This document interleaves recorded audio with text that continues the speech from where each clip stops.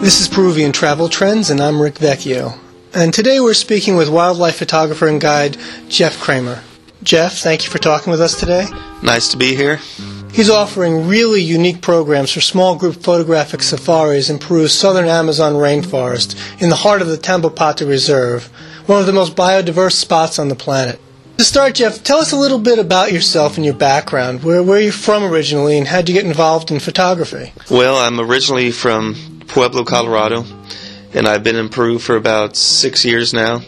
And I started in photography when I was doing astrophotography out in the prairies of Colorado, and I just went out there with my telescope and stuff and used to take pictures of galaxies and stars and planets and all that. And after a while I thought maybe I'll turn my camera towards more terrestrial subjects and start photographing that stuff as well. So what drew you to Peru and Peru's rainforest? I was basically living in Costa Rica for a couple years.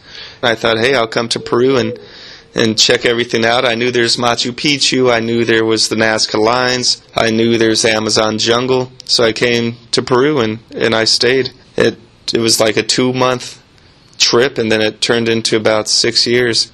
And then I took a trip to Iquitos a long time ago, and I was in the Amazon jungle, and that blew my mind. I thought it was really, really cool. And then I just fell in love with the Amazon, and that's where I stayed. Tell us about your photo tours. Who are they for? Where do you go? What do clients have to bring?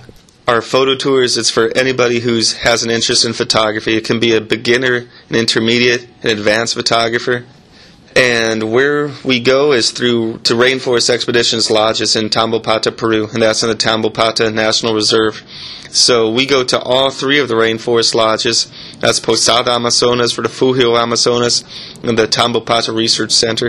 And each lodge offers something different to as far as photography goes. So, like, for example, Posada Amazonas works with a native community, and you can have interaction with some of the native people there. They also have a lot of different clay licks, and they also have about 30-meter tall jungle canopy tower. You can climb up and look over the canopy. They also have a lake with a family of giant river otters, so we can go out there and photograph that. Refugio Amazonas has another canopy tower. They also have a clay lick. They have a lake out there as well. You can see Watson birds and macaws and toucans. Bat falcons are out there, a lot of cool stuff. And then the Tambopata Research Center is well known for the largest macaw clay lick in the world. And every morning dozens of macaws and parrots come out there and eat clay because of the salt content, and they need salt for the diet. And it's a cool thing. It's like almost like a natural wonder of the world. It's amazing to see all the macaws come out there, and we get the opportunity to photograph that. And then in between, when we're doing transfers, that's on giant canoes with big outboard motors, and we get a lot of time on the Tambopata River. See turtles covered with butterflies, capybaras, and then there's always a chance to see a jaguar. And so, there are other things the rainforest has to offer, but we touch on all the best sites for a photographer. And as far as what clients have to bring, I always say just bring your sense of adventure, because we provide all of the photography gear. We provide cameras, lenses, tripods, all the pro stuff. You just have to come out there willing to have an adventure, willing to learn stuff. I provide all the rest, Photoshop, all the instruction, everything. It's a really cool time. The most important question of all, to photographers at least, what's your kit? What glass do you carry with you? What other equipment? So when clients come down, I give them access to a lot of different equipment. Some of the stuff that I carry is a 600mm f4 lens for a Canon. That's a gigantic pro sports lens and wildlife lens. It's huge, weighs about 15 or 20 pounds. That hooks onto a carbon fiber tripod with something called a Wimberley head, so it balances the lens really well, and you can move it around to catch pictures of birds in flight, and when you're moving down the river you can swing it around really fast and take pictures of capybaras and stuff on the river. I carry a couple macro lenses, a Nikon 105 f2.8 macro, and then I carry a very special Canon MPE 65, and that's a really high power macro lens, and it can get 5 times life size on the subjects. I mean, you can take a picture of the eyes of an ant or the wing scales on a butterfly with that. I carry other lenses, 1 to 400 millimeter Canon, 70 to 200 millimeter 2.8 Nikon, Got some wide angles.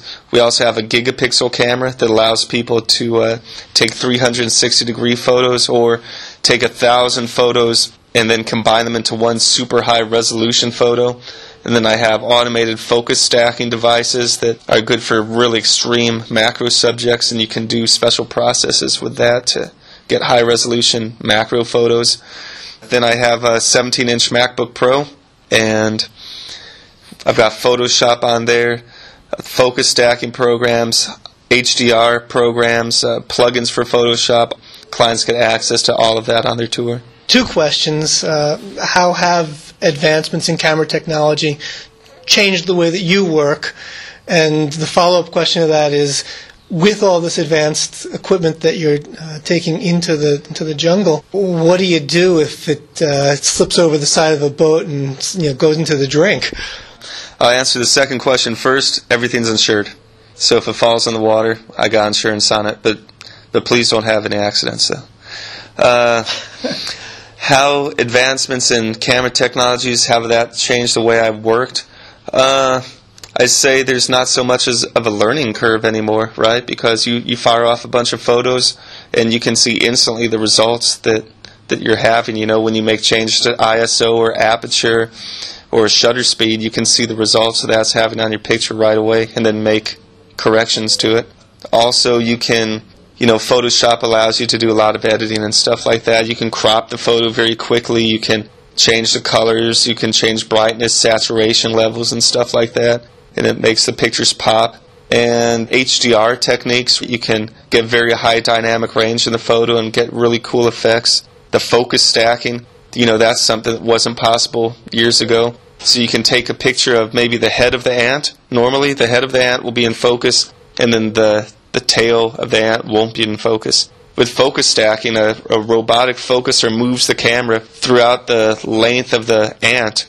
It would take a photograph at each different focus point.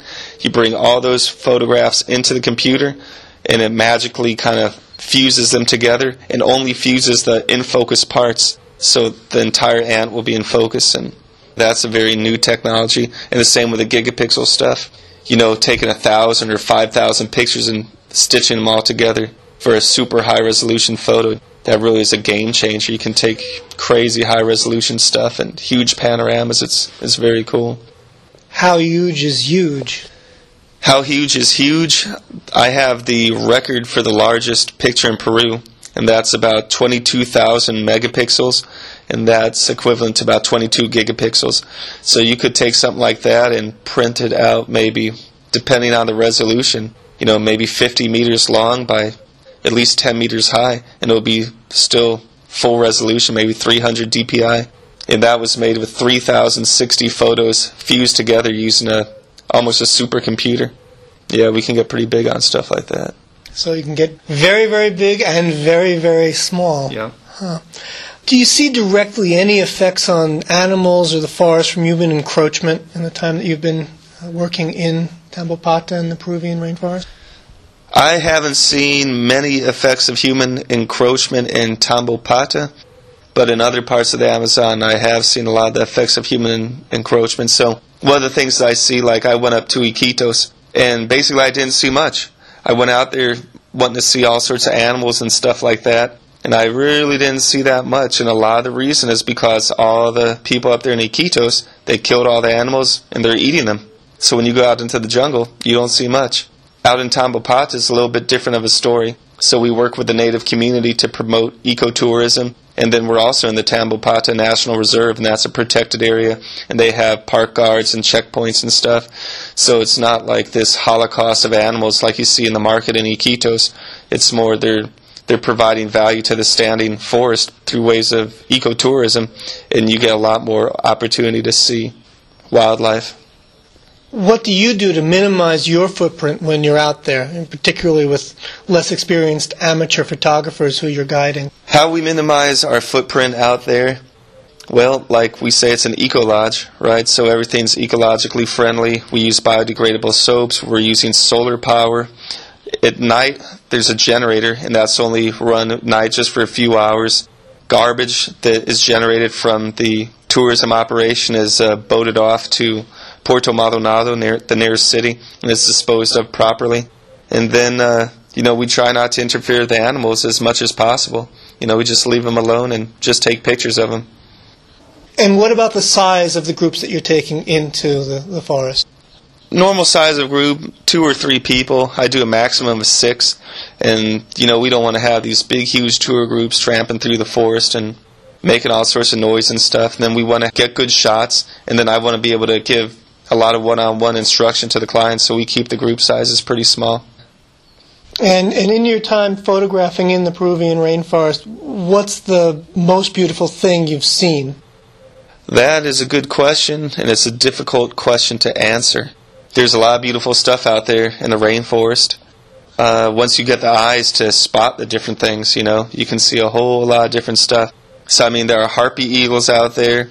There are the capybaras, all sorts of different birds. And then, then you have stuff at a macro level or a small scale. And there are all sorts of different ants and ant colonies, leafcutter ants, army ants. There's a real tiny little insect called a leafhopper. Those are really cool to photograph. Small grasshoppers, glowworms, those are really cool. I've been taking glowworm photos lately. Those are about 3 millimeters long. They have these tiny little jaws, and they hide in an embankment and some dirt and stuff. It's really crazy, but a lot of beautiful stuff. I'd say as far as a bird goes, a royal flycatcher is a pretty beautiful bird, and that has like some feathers on the back of its head, and when it wants to mate or when it's scared, it puts those feathers up on the back of its head, and then it dances around in this real robotic looking dance, and that's really cool. That's really beautiful. I like the royal flycatcher a lot. How do these animals react to being photographed? The animals react pretty well, We try to stay really, really quiet, extremely quiet, so they don't even know that we're there. And then a lot of times we get a really long focal length, and truthfully, they just act normally. And for some of those animals where you're doing macro photography, where you're right up there, very close, is there any behavior that you see with any particular kind of animal or species that's surprising?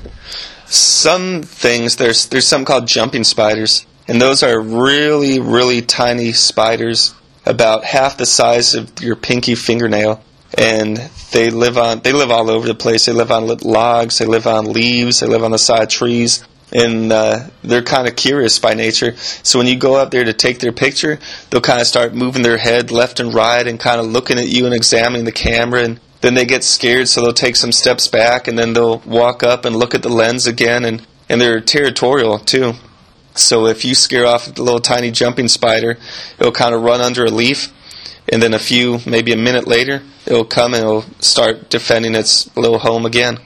And I think jumping spiders are really, really cool. They're friendly, they're nice, they're curious, and they have a lot of personality. Now, even though Tambopata has its beaten paths for visitors and it's known as a very safe destination for travelers, it's still a jungle. There's no shortage of peril if you don't follow safety guidelines. So my question is, what's the closest encounter you've had with something deadly? Well, to tell you the truth, the jungle being a crazy, dangerous place for tourists, I think is a misconception. I think out there in the jungle, it's pretty safe. It's not crawling with poisonous snakes. It's not crawling with venomous spiders. The closest encounter I've had with something deadly, not in Tambopata, but I was up on the border between Ecuador and Peru in a native tribal area. And these people make a living by capturing bushmaster snakes and fer-de-lance snakes, and they milk the venom to sell as medicine to different pharmaceutical companies in the United States and Europe. So one time a guy walked in with a basket. I said, "Hey, what's that?" He said, "Oh, it's a couple of giant bushmaster snakes." And I looked in the basket, and there they were. Yeah, I'd say that's the closest I've come to being with something deadly. For the photographers you take out, what makes a good photo in the rainforest? Well, I would say that a good photo anywhere is when it allows somebody to see the world in a different way. It enables a person to think about something that they never thought of before, feel an emotion, or maybe ask a question. I think those are good photographs. let's say you have a photograph and the lighting's not exactly right, or it's not totally sharp, or something like that. As long as it moves a person to ask a question or feel something or stop and think, I think that's a pretty good photo. Thanks, Jeff, for taking the time to talk with us today. You got it. It was a pleasure being here. For more information about the Rainforest Photo Tours with Jeff Kramer, visit our webpage, fairtourtravel.com. That's FERTUR-travel.com. Or visit our blog, fairtourperu.info. For Peruvian Travel Trends, I'm Rick Vecchio.